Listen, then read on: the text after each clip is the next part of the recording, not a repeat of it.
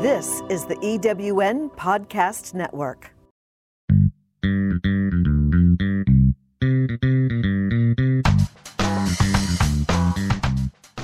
Welcome to Successful to Significant, the podcast that brings you insightful conversations with thought leaders who have discovered the secret of going beyond success to create significance in their life. Join your host, Dr. Lee McBride Nesbitt, as she and her guests help you build your own legacy and prosperity through mission-driven experiences and entrepreneurship. Now here is your host, Dr. Lee McBride Nesbitt.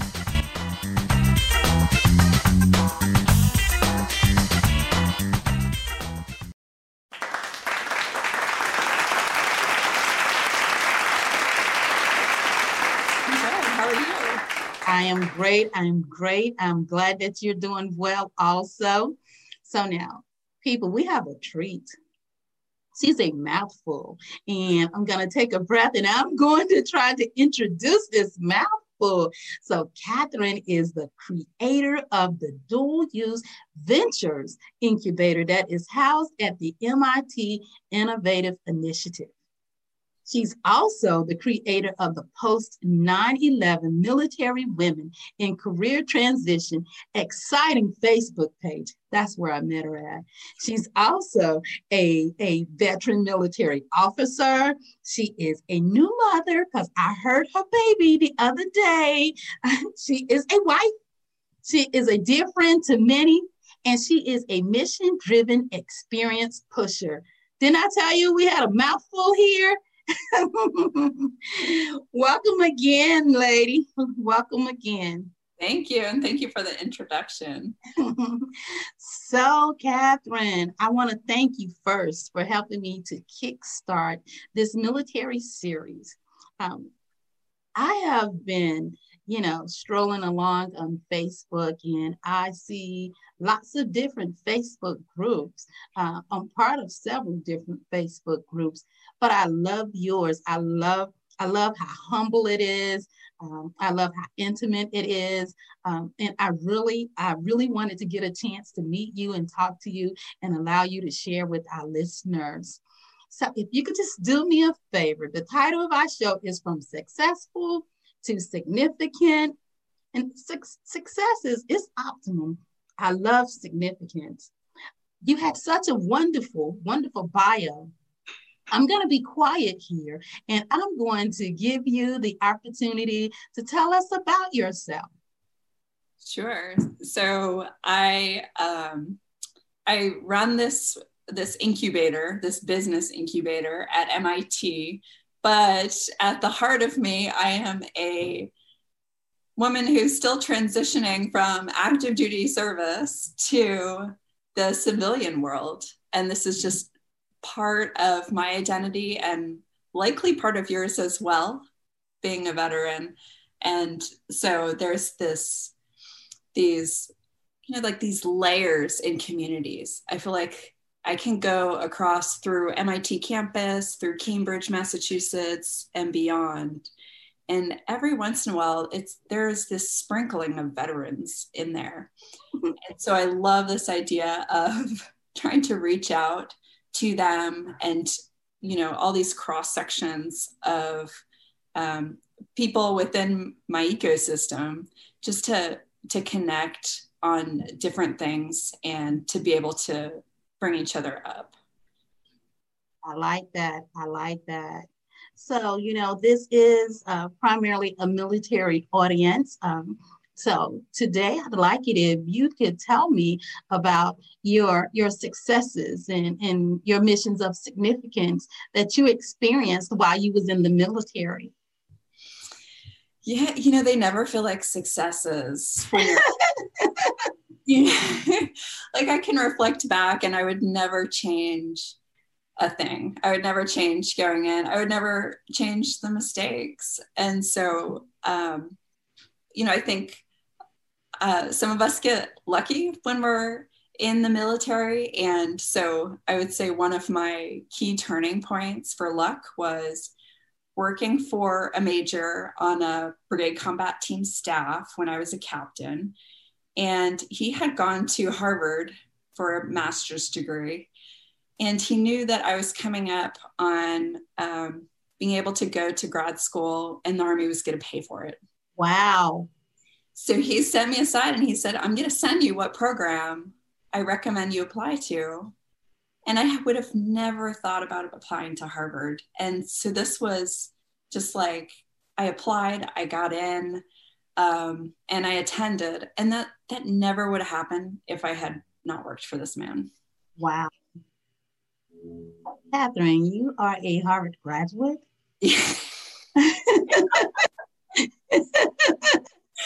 I went to the Harvard Kennedy School for graduate school. Yeah. Wow. Didn't add that in the bio. Didn't bring you out with that. How wonderful is that? Wow. So now that you are no longer a service member, I do know that, individuals, they fear transitioning, not knowing what's out here. Could you talk to us a little about some successes that you've had since you've become a civilian, some successes or some missions of significance? Yeah, so I think, I think transitioning from the military takes a long time, right? It's like any kind of major loss in your life.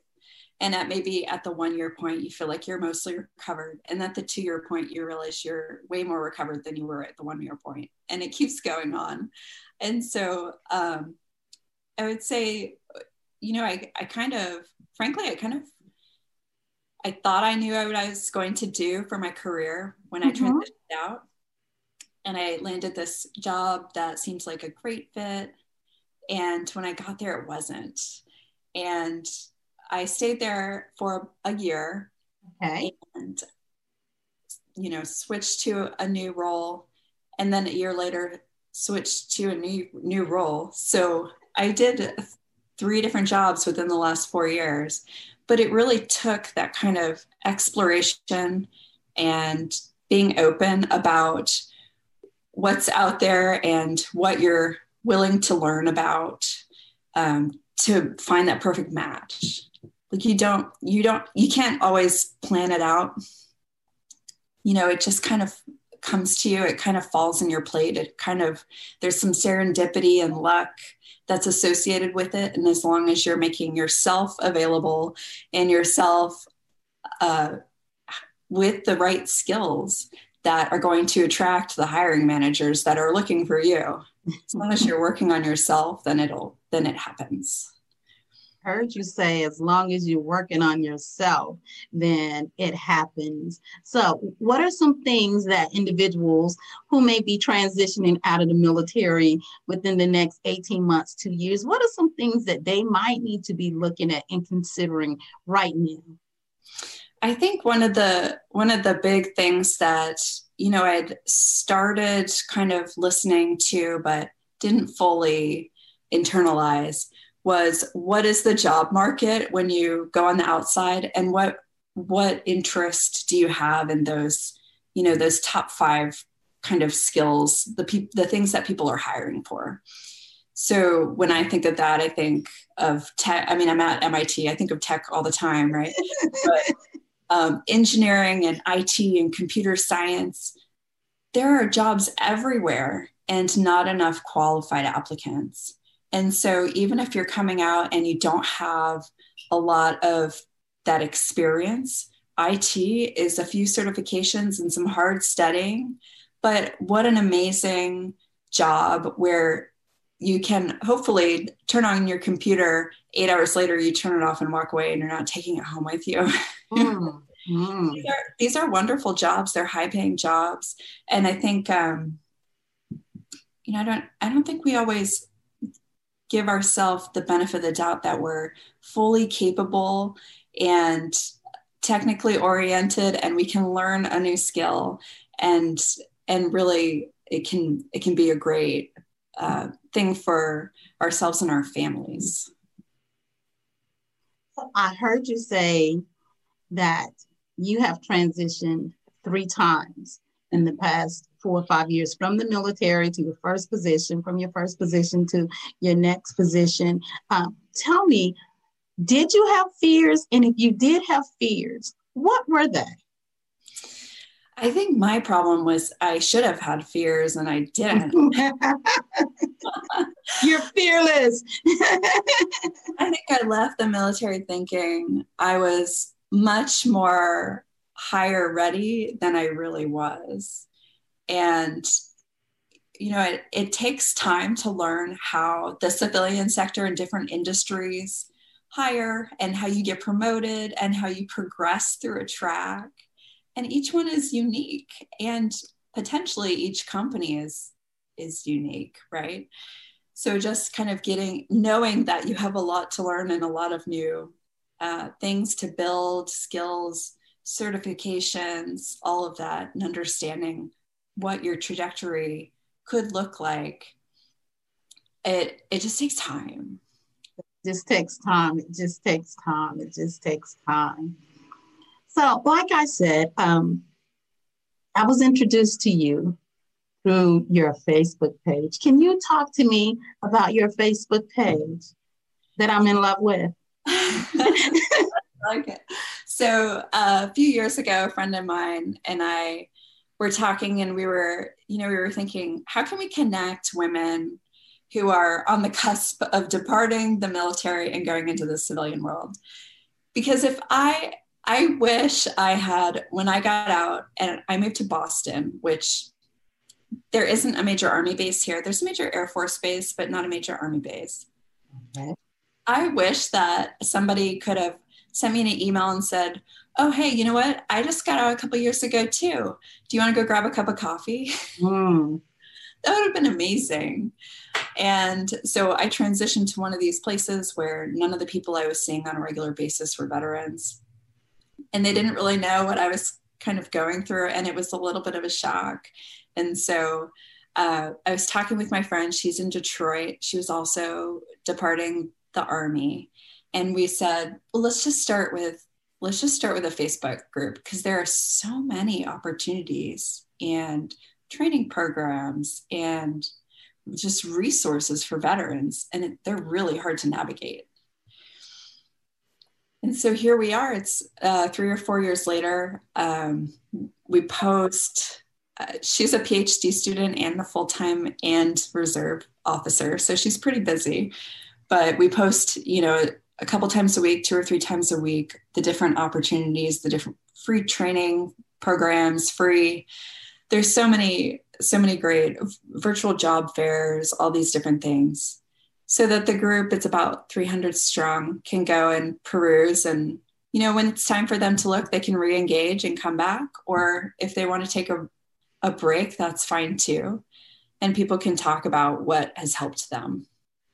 What I like about the page is that I feel like it's really safe. I feel safe enough to be vulnerable there. I can say something there and not feel like, I'm being judged or somebody's going to come at me on the page. That's what I really appreciate about your page. Can you tell me about the Ventures Incubator? Can you tell me about what it is that you do at MIT? Yeah, so I basically got hired there because I was an acquisitions officer in the military. And so I was bringing tech into major defense acquisitions programs. And so I was hired to do some research projects that revolved around this. But eventually we finished those research projects and needed a new business model to maintain a thread of defense in MIT. And so there's a ton of great startups coming out of MIT, and my executive director is an Air Force Reserve officer. So we were talking, and we thought, you know what, these STTRs, there's these programs for tech companies to apply for small contracts and kind of get in the door. And so we were using these that require a university partner, where we could bring on founders coming out of MIT who had never considered doing business with the Department of Defense and introduce them to all of the administrative details and all of just the complexity of selling to the Department of Defense. And so we built a program on it. There's 3 cohorts each year. And it's been really fun to get to know all of these great minds, these postdocs in different kinds of science and engineering doing these amazing things and bringing this great tech to the Air Force, mostly. Wow. So it sounds like it's cool. It sounds like, you're no longer in the military, but you still get a chance to help other individuals that are, service related. I like that. Are you loving that? I love it. And I didn't realize, I think when I left the military, I didn't think I wanted to do anything with DoD. And here I am, it's been 4 years. I've been doing this for a couple of years. It's perfect. Like I feel like I still have this purpose. I get to bridge, this great tech and get it into DoD. And I mean, it's just the right amount of military and civilian. So you get to have both your worlds, work in concert with one another. How wonderful is that? I really like that. So what I'd like for you to do next is not necessarily, related to what it is that you do, but more so related to how I work with service members and other individuals. I'd like for you to give me your perspective on legacy. I love this question because I've been thinking about it a lot as a new parent. So it is related. She said, I am a parent. So it's specifically about me. Yes, it's specifically about you. I know. So, I feel like it's so complex and I would love somebody to tell me the answer. Like how and it's I've chiseled it down to parenting, but how can I raise a son who wants to help the world and do wonderful things and be a good community member and have his own joy as well. And I don't know how you do that. I think the only thing you can do is your best. You do your best at home and you show him what it can be like and how hard work is a rewarding thing and helping others is a rewarding thing.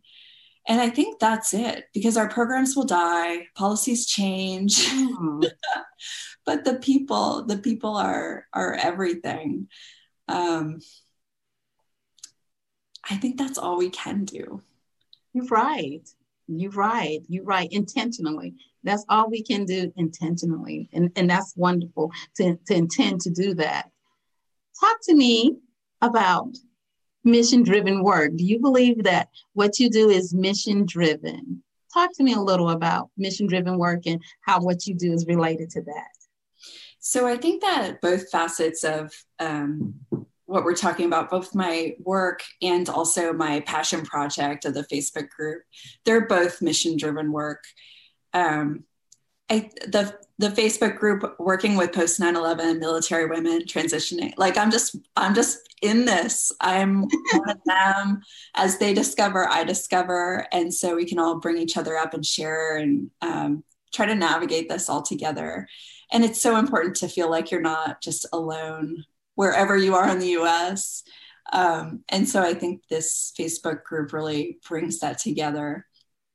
And I think for work, it's mission driven because global national security is a grand challenge. So when I think of mission driven, we talk about mission driven innovation at the MIT Innovation Initiative, and it's solving a grand challenge.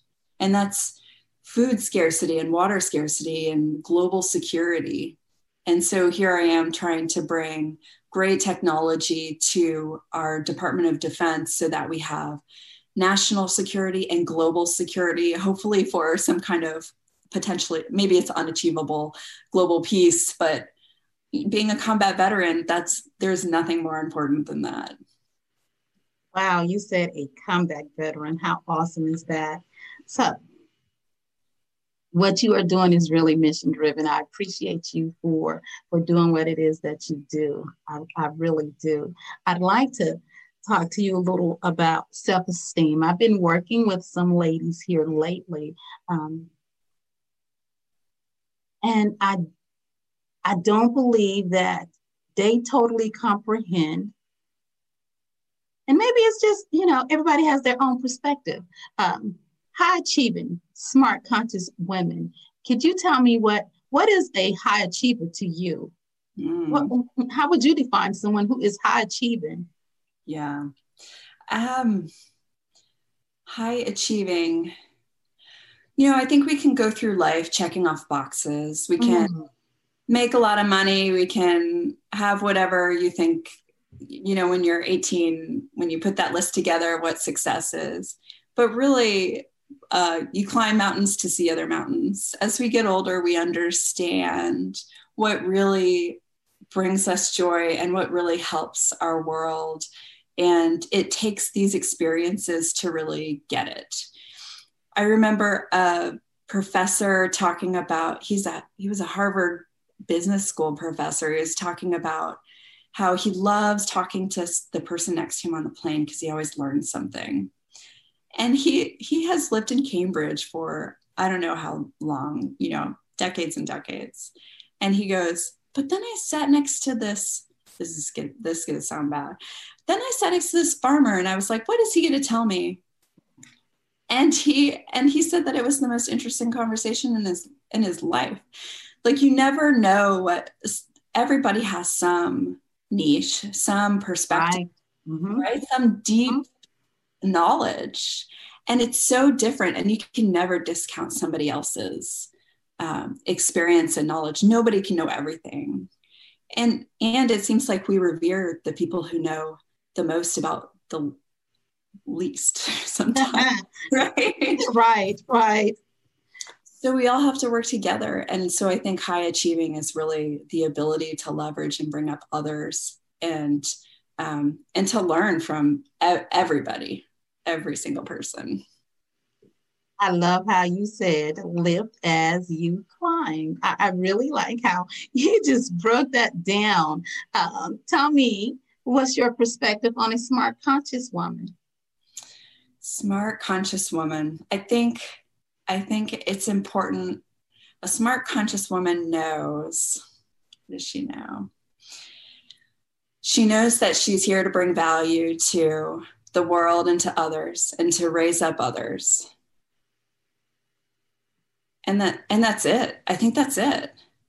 Like, you can that's a mouthful. That's a lot. That would fill a cup. That's enough to have a cup overflowing.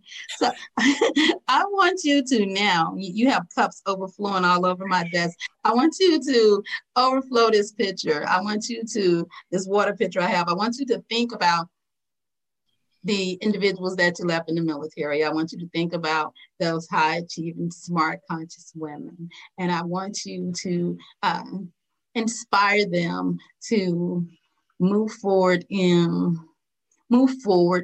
their lives, being the best that they can be. So how would you inspire them just to do that? I would tell them that you don't have to follow there is no path that's easy.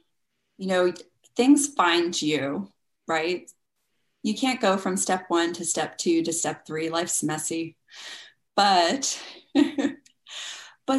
somehow, as long as we're treating ourselves right and treating others right, things just have a way of working out and finding you in these opportunities. As long as you're open to them, then you're going to have that joy. You're going to help others, and you can help the world and help the universe.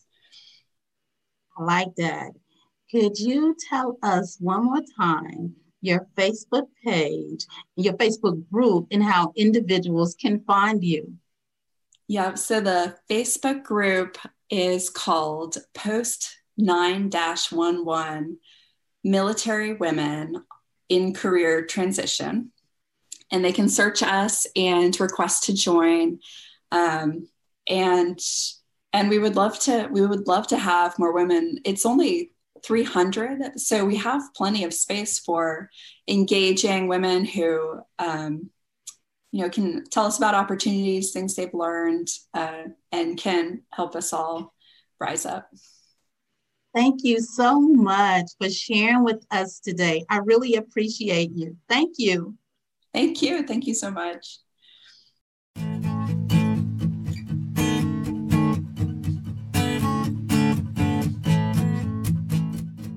Thank you for joining us. With each episode, From Successful to Significant brings you insightful conversations with thought leaders who have discovered the secret of going beyond success to create significance in their life. You can listen to and download additional episodes at ewnpodcastnetwork.com, Spotify, Google Podcast, and wherever podcasts are available. Until next time, we encourage you to take action on what you've learned here to begin building your own legacy and prosperity through mission-driven experiences and entrepreneurship.